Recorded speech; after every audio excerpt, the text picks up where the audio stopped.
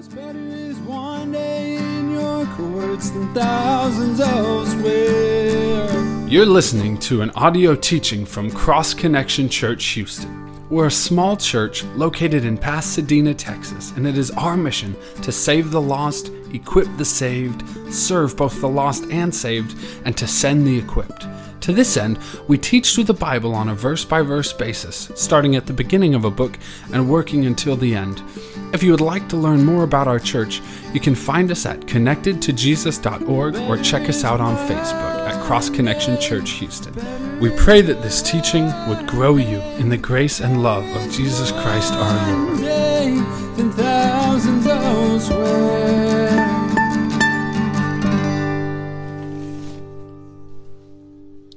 Well, one of the most important questions that anyone could answer and even ask is, who is Jesus? And if you were to go out and you were to interview 100 different people and ask them this question, who is Jesus? You get all sorts of different answers from different people. Many non-religious people, they just kind of view Jesus as a historical figure, and they might say, Jesus was a good man who lived 2,000 years ago, or Jesus was a good teacher, and his teachings have inspired millions of people. And if you came across some religious people, they would have more than just a thought that Jesus was a historical figure, but based on the religious belief system that they have, they would have different answers to the question, who is Jesus? If you came to someone who believed in Islam, they would say that Jesus was a great prophet, like Muhammad. If you came to someone who believed in Mormonism, they would say that Jesus is the offspring of God, and so is Lucifer, who is Jesus' spirit brother.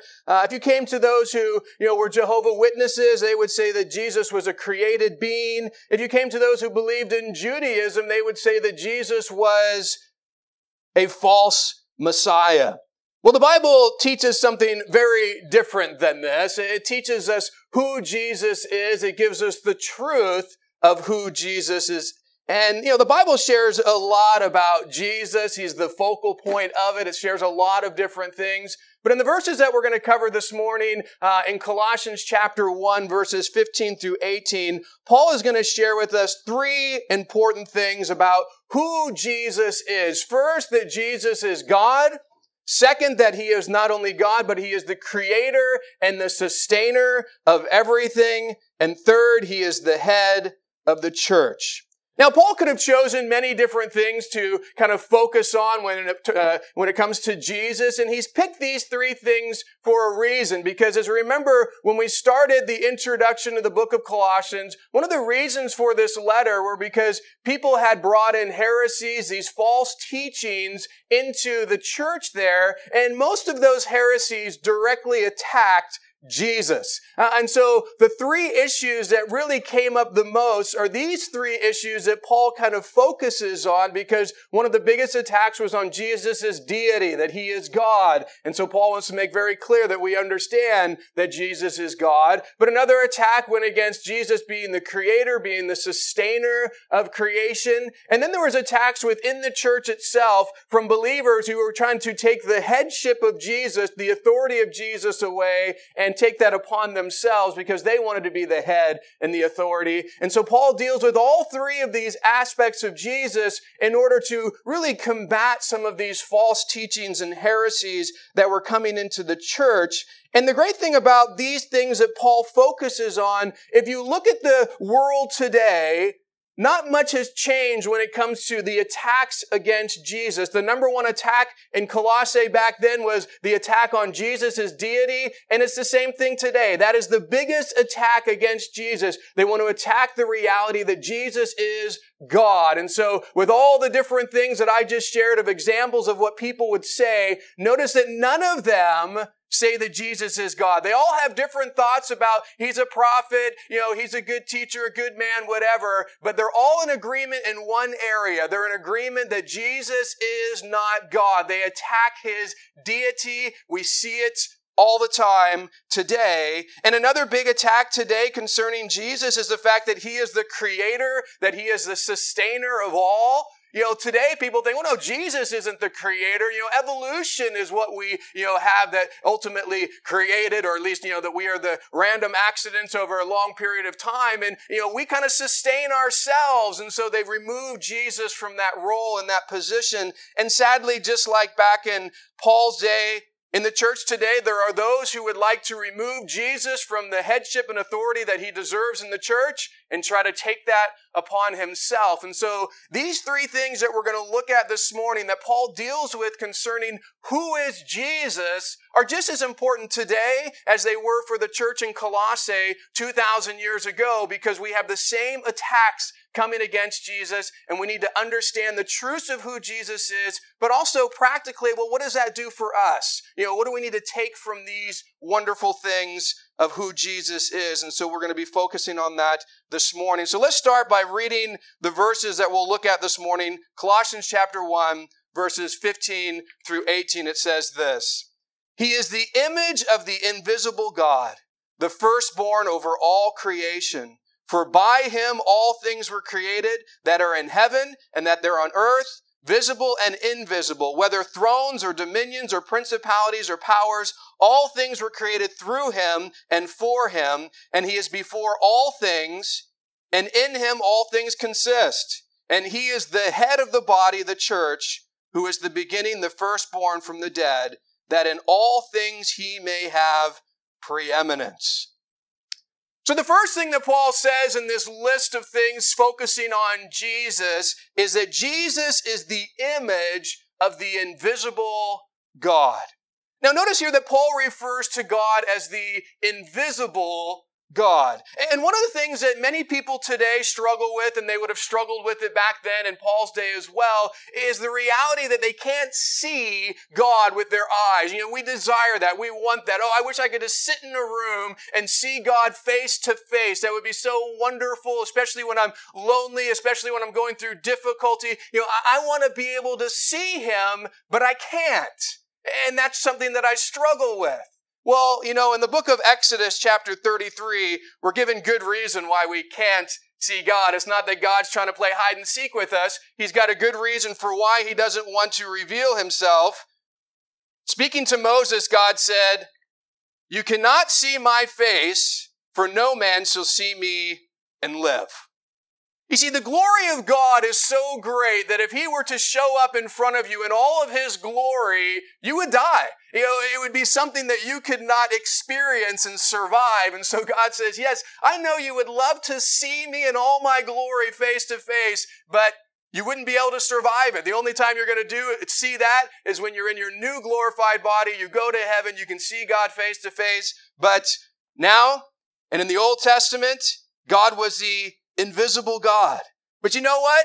God then decided, he's the invisible God that people can't see, but he decided, I am going to make myself visible. I'm going to take myself and I'm going to make myself visible so that mankind can see me. And the way that God did that is he became one of us. He masked himself in humanity. He became a man so that we could see him and not die, so that he, the invisible God, would be visible to us in the form of a man. And this is what Jesus Christ did. And this is why Paul says Jesus is the image of the invisible God. Now, the Greek word that is translated image here is very interesting, and Paul could have used, a few different words that in our English language we would have probably translated image, but each one has some different meanings. So if Paul was wanting to say, Jesus is similar to God, he would have used the Greek word homoiama, which means similar in appearance. This would be the word that you would use to describe, a father and a son. Many people tell me I have a similar appearance to my dad. And so they would have used this Greek word to say, you guys don't look exactly alike, but you have a similar appearance. But that's not the Greek word that Paul uses here. He uses the Greek word ikon, which expresses two things, likeness and manifestation.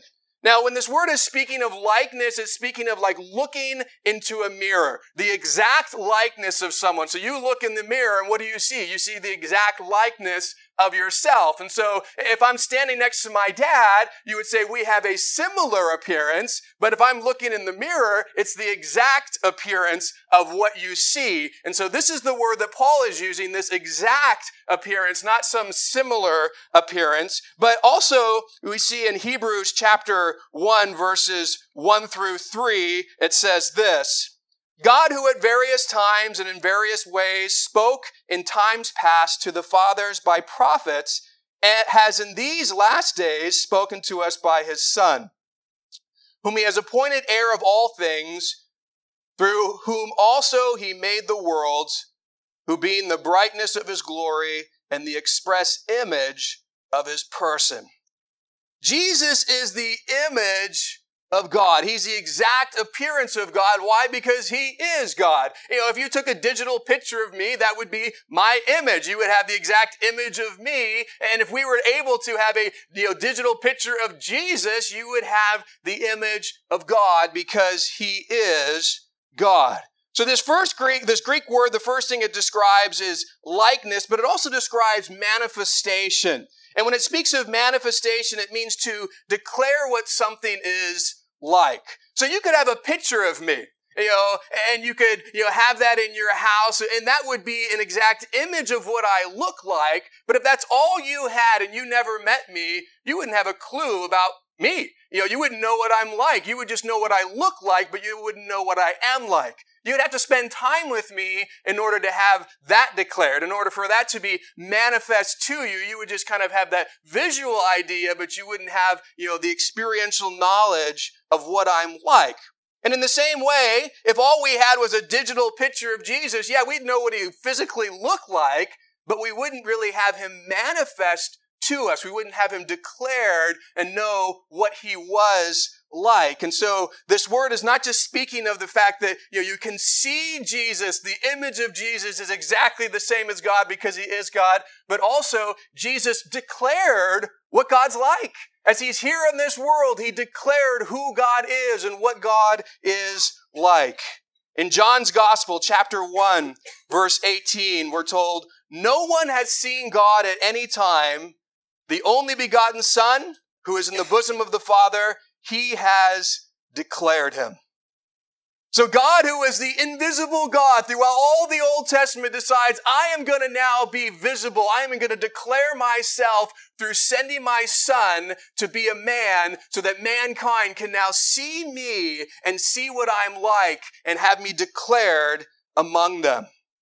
A lot of people want to see God. They want to know what God's like.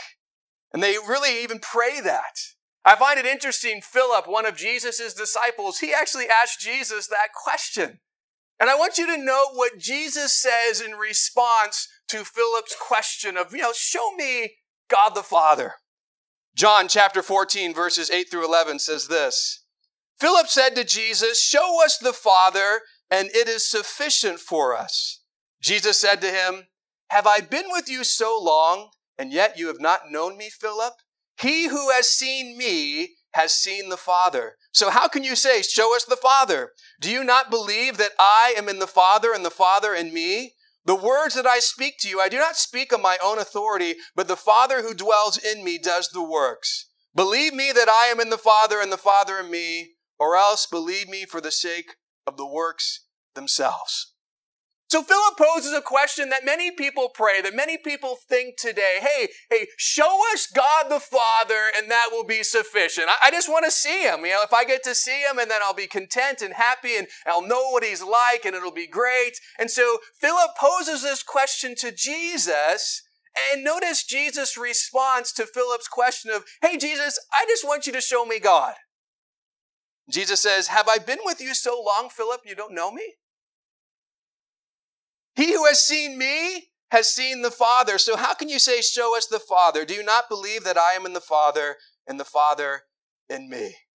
What Jesus is saying to Philip is, Philip, if you've seen me, you've seen the Father. You've seen God. Why? Because I am God. We're one. And so whatever you see in me, I am a direct declaration of who God is. I am here in flesh to declare to you God because I am God. And so Philip, you're asking to see the Father, and you've been living with God for years. You've seen him. Everything that I am, all that I do is a manifestation of who God is. F.F. Bruce wrote this about Jesus being the image of God. To call Christ the image of God is to say that in him, the being and nature of God have been perfectly manifested, that in him, the invisible has become visible. Since God is the invisible God, he decided to become one of us in the person of Jesus Christ and make himself visible to mankind. So when you want to know what God's like, look at Jesus. You want to know how God will respond? Look to Jesus. Jesus is a perfect declaration of God. He's the image of the invisible God.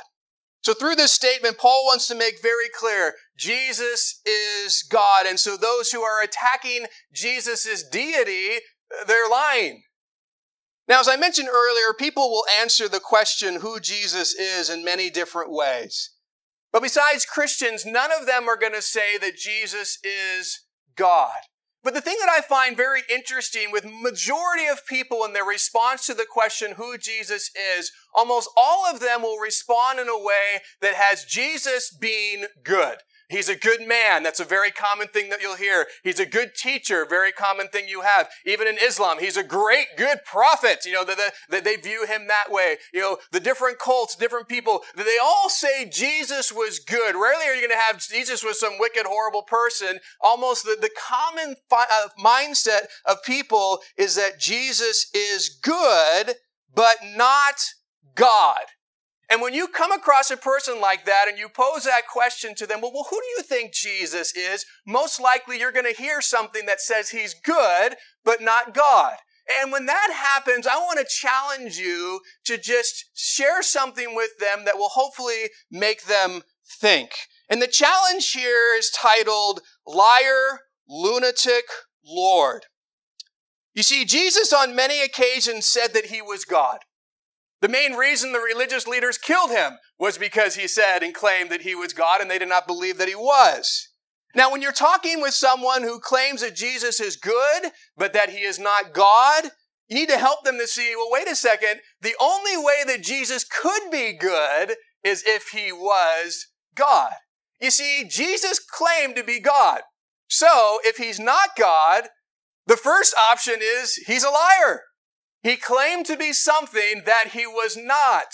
And not only is he a liar, his lie has influenced millions of people who are all believing this lie. So you can't say Jesus is good when he would go down in history as one of the biggest liars ever to live because of how many people have bought into his declaration that he is God. So if someone wants to say he's good but not God, well, wait a second. He's a liar. Liars aren't good. Well, maybe Jesus wasn't purposely lying. Maybe he actually believed he was God, but he wasn't. Well, what we call that is a lunatic.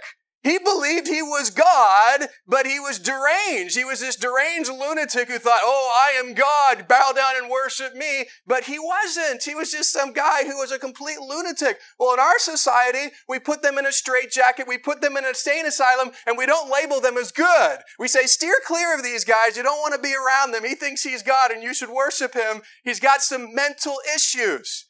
And so either Jesus is a bold-faced liar or he's a lunatic. But either way, he's not good. The only way that Jesus can be good is if he truly is God. And that's why we have liar, we have lunatic, and then we have the third category, Lord. Because if Jesus is who he claimed to be, God, then he should be Lord of everything. He should be Lord of our life. The only way he can be good is if he is what he said he was, God. And I found this to be a very effective tool just to get people to think, because they kind of just throw that out there. Oh yeah, Jesus is a good person. Really? Well, let's just kind of break that down for a moment and think about that. Why would you call him good? Do you realize what he said about himself? Would you say that if that's wrong, that still makes him good? Wouldn't he be a liar? Wouldn't he be a lunatic? And help them to think that you can't just throw that out. Either he's a complete evil, lying man, a deranged man, or he is who he claimed to be, God. And definitely, Paul is wanting us to realize the truth is the third option. Jesus is who he claimed to be. He is God. So the first thing that Paul wants us to understand about Jesus is he's God. He's the one who reveals to us what God is like. The second thing we see about Jesus is in verses 15 through 17. The firstborn over all creation, for by him all things were created that are in heaven and that are on earth, visible and invisible, whether thrones or dominions or principalities or powers. All things were created through him and for him, and he is before all things, and in him all things consist. The first thing in this list that Paul says about Jesus is that Jesus is the firstborn over all creation. Now, this word translated firstborn here is one that we really need to make sure we understand what it means, not only to understand what Jesus is saying, but even more particularly what Jesus is not saying right here. And so when you hear that word firstborn, usually the first thing that we think of is first chronologically. My daughter Scarlett is my firstborn. She was born chronologically before my second daughter, Eden. So that's kind of the way in which we often think of this word firstborn. It's kind of the chronological, reality of something. And that word is used that way in the Bible. But that's not the only way that it's used in the Bible. It's also used to describe the first in priority or first in rank. So it's not just a chronological thing. It's also something that speaks of priority, the first in rank in an area. And we see several examples of this throughout Scripture.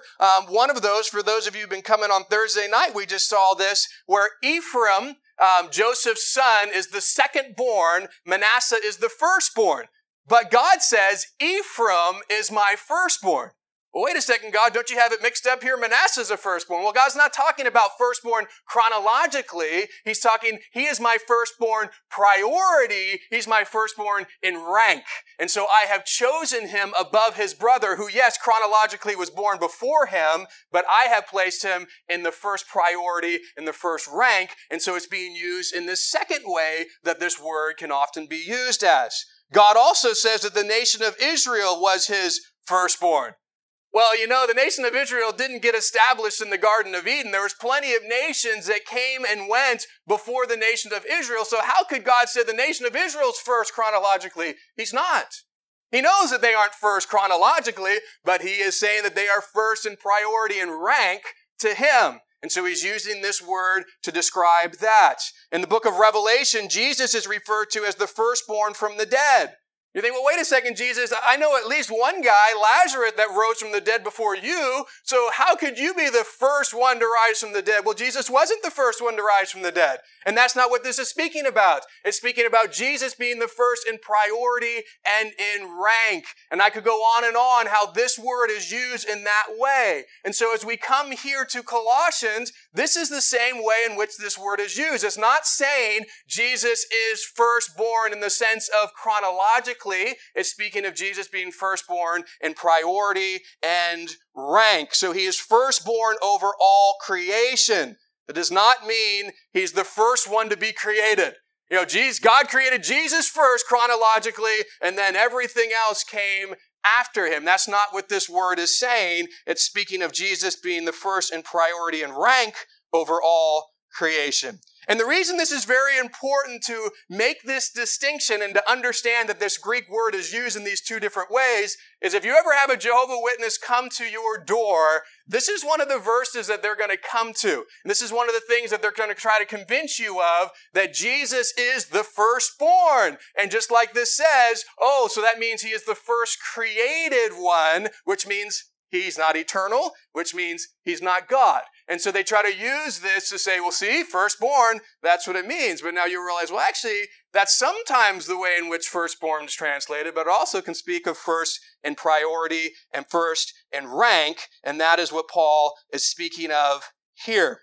But now when you go on to verses 16 and 17, it makes it real clear that Paul is not speaking about Jesus was the first created thing, because notice what he says next in verses 16 and 17. For by him all things were created, that are in heaven and that are on earth, visible and invisible, whether thrones or dominions or principalities or powers, all things were created through him and for him.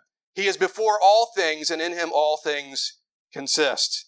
So we know that Paul's not referring to Jesus as the first created thing when he turns around and says, well, actually, everything was created by Jesus. He created everything in heaven, on earth, visible, invisible, thrones, dominions, principalities, powers, you name it, he created it. By Jesus, all things were created. So if you go back to Genesis 1:1 and you read the very first verse of the Bible, in the beginning, God created the heavens and the earth. Guess what? Paul is saying that was Jesus who did that. Jesus created all things. This is what John says in his gospel as well, at the very beginning of John, chapter 1, verses 1 through 3. In the beginning was the Word, and the Word was with God, and the Word was God. He was in the beginning with God. All things were made through him, and without him nothing was made that was made. Now this word, literally translated word, the word, is speaking of Jesus. So in the beginning was Jesus. Jesus was with God. Jesus was God. Jesus was in the beginning with God. All things were made through Jesus, and without Jesus, nothing was made that was made. And so Paul's making very clear, everything was made by Jesus, everything was made through Jesus. But then he shares another important thing about Jesus in connection to creation. At the end of verse 16, all things were created through him and for him. So Jesus is not only the creator of everything, he is the reason why everything was created. It was created for him.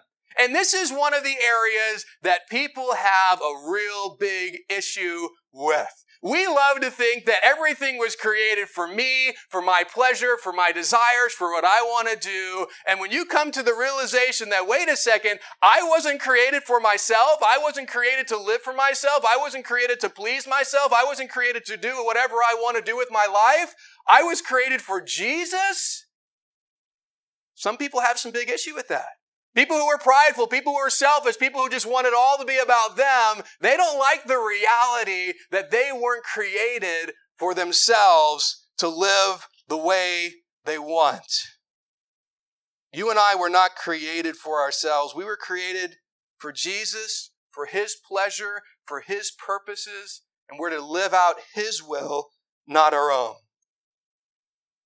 You know, one of the reasons that people love and embrace evolution, and when you sit down with someone, and, I rarely find it, that someone's just totally on board with it if they've actually studied it from a scientific side of things, because there's so many problems, from the evidence of it. So it's really not that I find when I talk with a lot of people. One of the reasons they love evolution is because it denies that there is a creator. It denies that there is a God. And now I am left with being able to live however I want.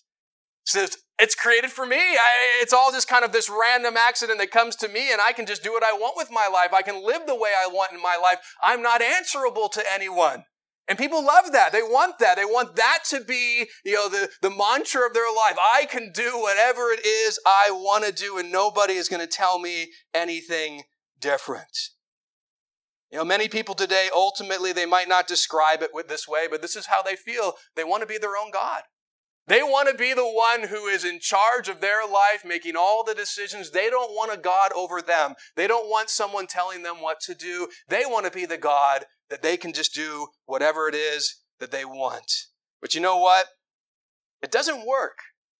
So many people have tried to be their own God. And many people have got to a place where they're even worshipped as gods. I mean, you got so many people in the music industry that are worshiped when they go and perform. You got people who are actors who are worshiped when they go out. You got people who are in that positions where many people just love and adore them.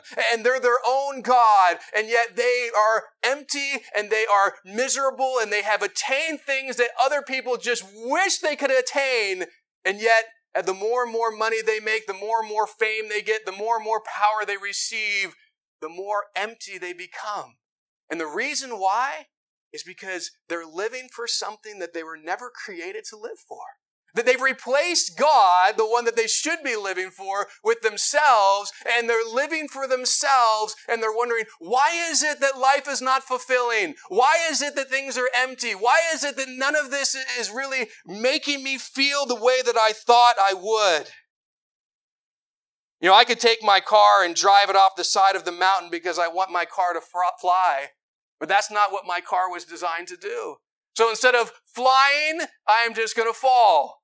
And the end result is I'm going to crash and die. Why? Because my car wasn't designed to fly.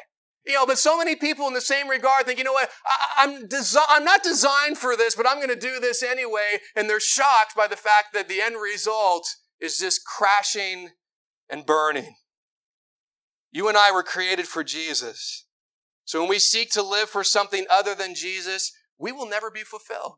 It will never be something that fills the void in our life because we were created for something so much more. We were created for something so much better.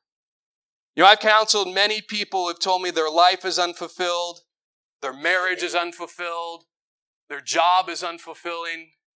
And as I talk with them, the same thing happens in each situation. You get to the core of it and you find the reason your marriage is not fulfilling you is because you're not living for Jesus in your marriage. You're not following what Jesus says. The reason your job is not fulfilling is because you're not living for Jesus in your job. The reason your life isn't fulfilling is because you're not living for Jesus in your life. And you think that I can find fulfillment in other things other than Jesus, and you're discovering the truth that the Bible says there is no fulfillment outside of Jesus. The Bible says sin is pleasurable for a season, so you might think, hey, I've just started doing this and I'm finding lots of fulfillment. No, you're finding pleasure for a season and the consequences are going to come and you're going to realize, no, this isn't really fulfilling. This is something that doesn't give me what I want, and you're just going to discover that I'm still empty. I still don't have what I want, and it's only in following Jesus, giving your life completely to Him, that you will find true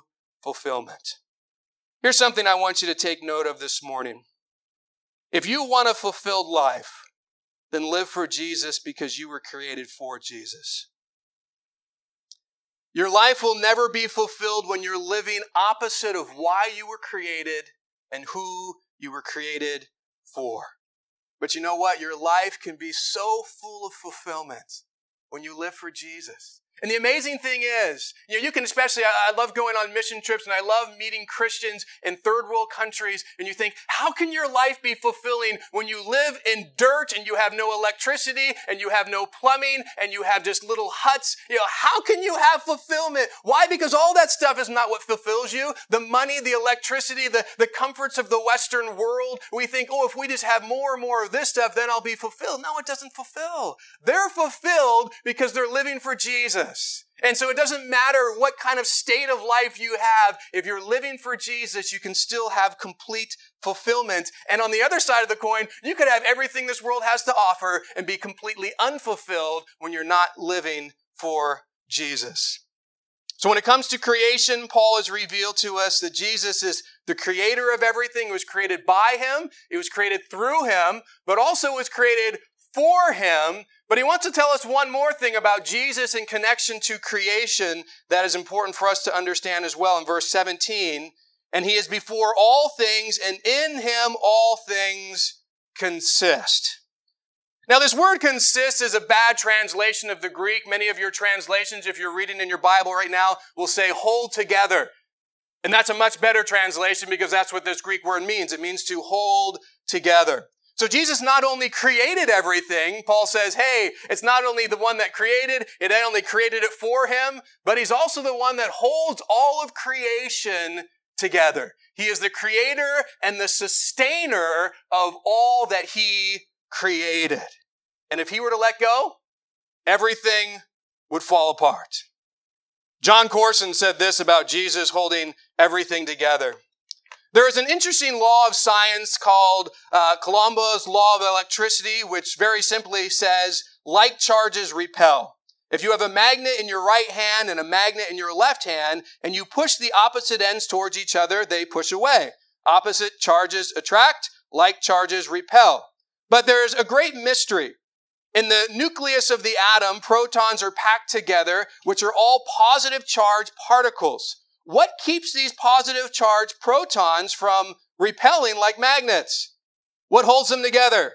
Science doesn't know. You can study quantum physics and learn lots of hypotheses and theories, yet to this day, it's a mystery to scientists, but not to the believer, for the scriptures tell us the real answer. It is Jesus Christ who holds all things together. Now, there's something important here. You might look at, okay, yeah, Jesus holds all of creation together. Well, what does that have to do with me? Well, let's think about that. If Jesus can hold everything in all of creation together, don't you think that he has the power to hold your life together? So often we're in positions where we think, man, my life is falling apart spiritually. My life is falling apart emotionally. My life is falling apart physically. And who do I run to? What do I do? Oh, how do I stop this? If the one who holds creation together can do that, surely he has the power to hold your life together as well. Jesus says in Matthew 11:28-30, "Come to me, all you who labor and are heavy laden, and I will give you rest. Take my yoke upon you and learn from me, for I am gentle and lowly in heart, and you will find rest for your souls. For my yoke is easy and my burden is light." I love this about Jesus. You know what? When you're falling apart, when your life is all messed up, he just says, just come to me. All you who are labor and heavy laden, you got all these issues and problems in your life, just come and give them to me. And I'll give you my burdens, they're light. I'll give you my yoke, your light. Give me your heavy burdens and I'll just replace them with mine, which are nothing. And you can walk away blessed. You can walk away restful. You can walk away held together, because that is what Jesus does. John MacArthur said this: "How encouraging to know that the eternal God who sustains the entire universe is also watching over you. No detail of your life is too small for his concern. No circumstance is too big for his sovereign control." You know, when I was a kid, I used to sing a song, and if you grew up in the church, you probably sang it as well. He's got the whole world in his hands. You know, you sing that song, he's got the whole world in his hands. You do all the little hand motions. But then it gets more specific. You know, you got the moms and the dads in his hands. And it finally gets to the most specific of all. He's got you and me in his hands. And it's a great song for kids to finally start to get the idea that God has me in his hands. I might be falling apart. I might be going through problems. My parents might be getting divorced. I might have this issue or that issue. But you know what? God's got me in his hands. He can keep me from falling apart. He can help me through these difficulties and these struggles. And this is the wonderful thing that Paul wants us to realize, that Jesus has in connection with creation. So first, Jesus, the creator of everything, it was created by him, it was created through him, it was also created for him, and it is held together by him. So Paul starts by revealing that Jesus is God. He's the one who reveals to us what God is like. Second, he reveals to us that Jesus is the creator and sustainer of everything, and that all creation should live for him. And now Paul's going to reveal the final thing that we're going to look at this morning about Jesus. In verse 18, it says this: "And he is the head of the body, the church, who is the beginning, the firstborn from the dead, that in all things he may have preeminence." Jesus is the head of the body, the church. This Greek word translated head is a very interesting word, because it can refer to three different things. It can refer to a literal head, like this head that you see here on a body. It can refer to someone who is the master or ruler, so like the head of a kingdom. And it can also refer to the source of something, like the head of a river. And the great thing about this word is I think that Paul probably had all three things in mind when he speaks of Jesus being the head of the church. The first thing you see is that Jesus connects really the physical, literal human head with this analogy when he says Jesus is the head of the body, the church. It's interesting that when you look through the Bible, the church is often described as the human body. It's kind of this picture for us because as the human body has many different functions and members, so the church has many different people in it that have different functions, but we're all part of one body. And guess what? In that illustration, Jesus would be the head of that body. And the head of our body, what does it do? It's the one that has the brain. It guides, it directs. Well, and the same thing with the church, the body of Christ, the head, Jesus Christ, should be the one who is guiding, the one who is directing us where you and I should go.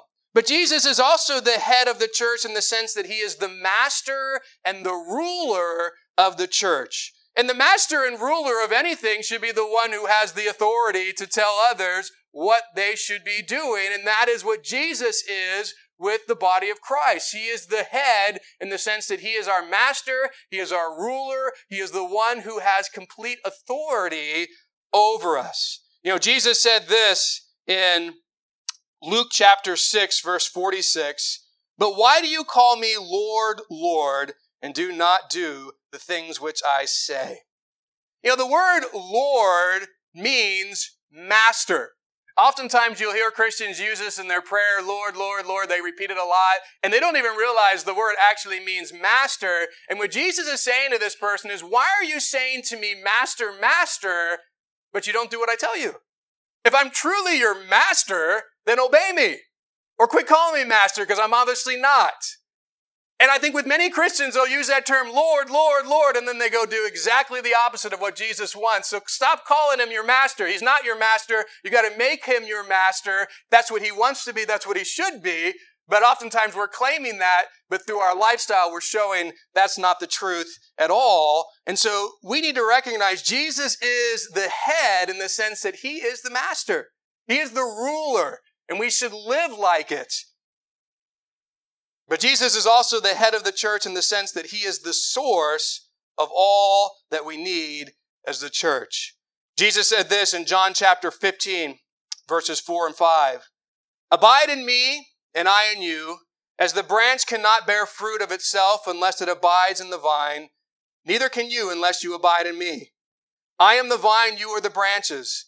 He who abides in me and I in him bear much fruit, for without me you can do nothing."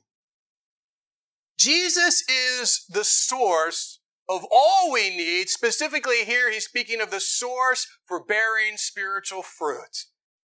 And as Christians, I hope that's our desire. Yeah, I want to be fruitful in the sense of I want to bear fruit that God is pleased with. Spiritual fruit, love, joy, peace, patience, kindness, gentleness, self-control. I want that to come out of my life. Well, in this analogy, Jesus is saying, hey, I'm the source. I'm the vine that has the source of all that is needed for the branch to bear fruit. We're the branch. Jesus is the vine. He's saying, if you abide in me, you stay connected to me, you'll bear fruit. Because I'm the source of what you need. But guess what? You break that branch off the vine, it just withers and dies, and there's no fruit that comes from it. And in the same way, we disconnect ourselves from Jesus, the source. We're not bearing any fruit. We need to realize as we look at him as the head of the church, he's also the source of all that we need. And that's why we need to spend so much time with him. William Barclay said this about Jesus being the head of the church.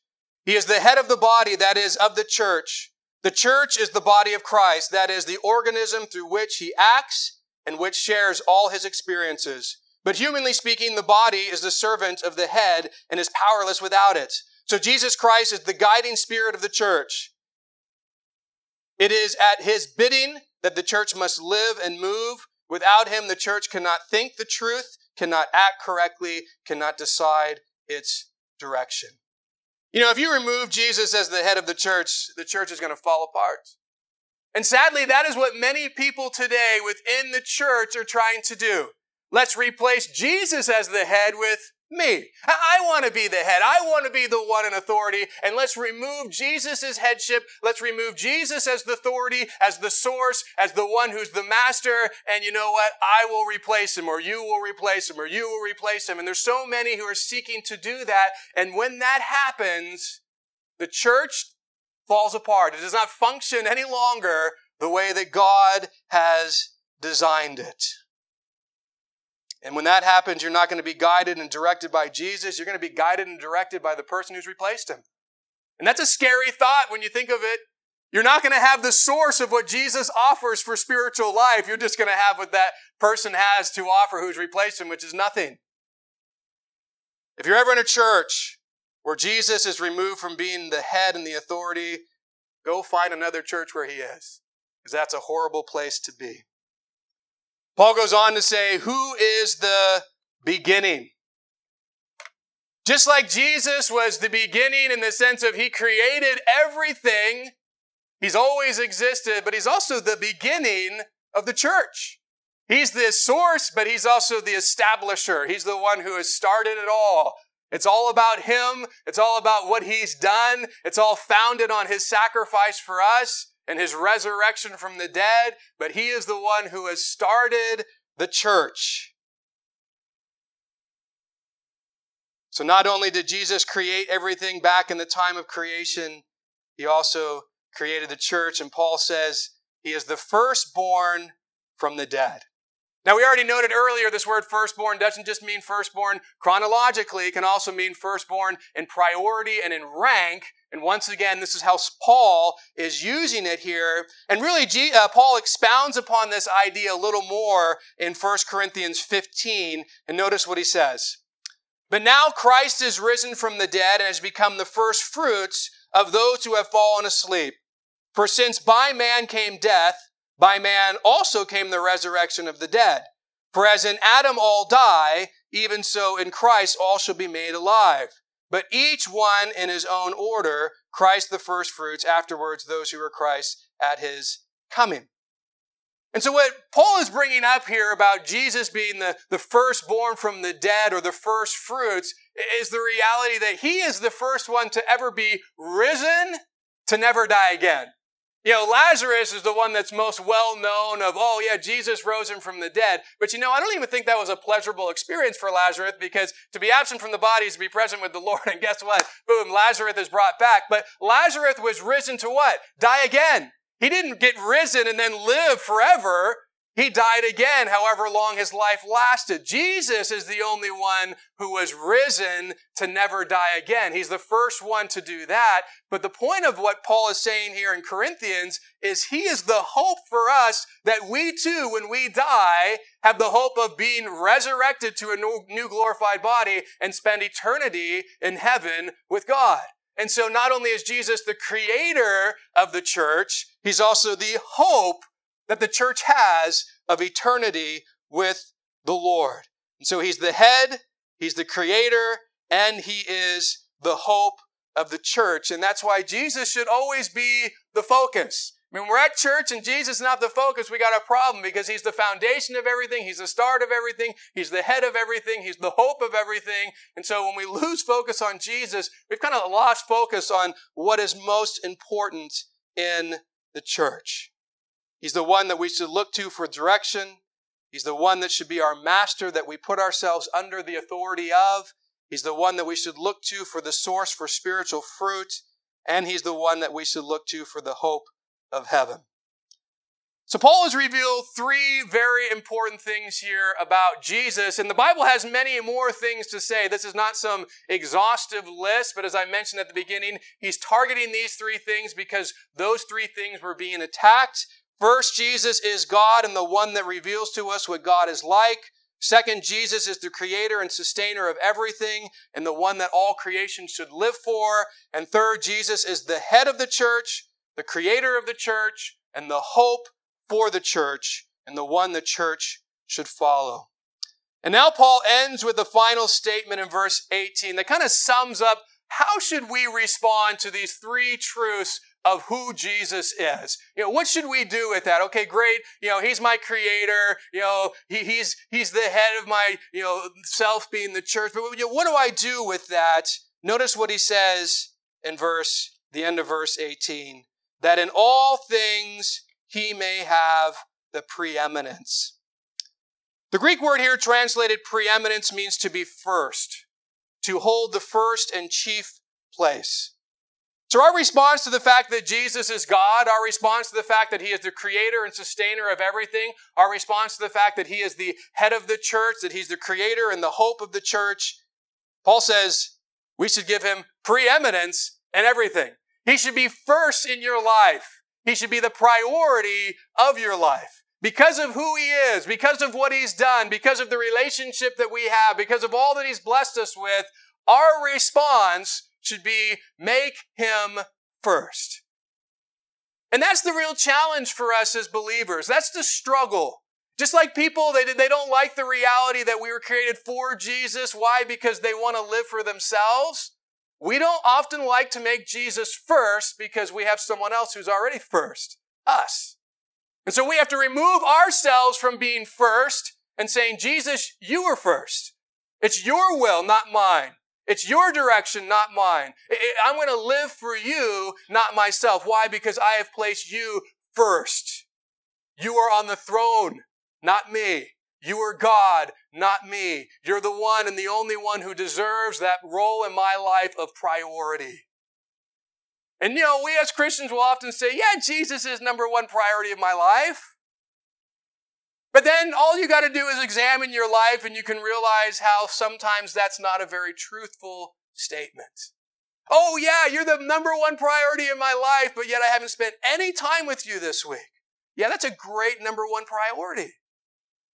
If your number one priority is anything, you're going to regularly do it. You're going to regularly spend time with it. If your spouse is your priority, you're going to be with them. If yourself is your priority, you're going to constantly be doing things for yourself. If Jesus is the priority, you will give him time. If he's the priority, you will study his word. If he's the priority, you will spend time in prayer. If he's the priority, you'll be living your life for him. If he's the priority, your focus will be his will, not your own. And so you can real easily discover right now as you look at your life, is he really the priority or not? And if he's not, don't be content with that. Don't leave here saying, well, you're number 3 or maybe you're number 2. But no, he needs to be number 1. He needs to be the priority in our life.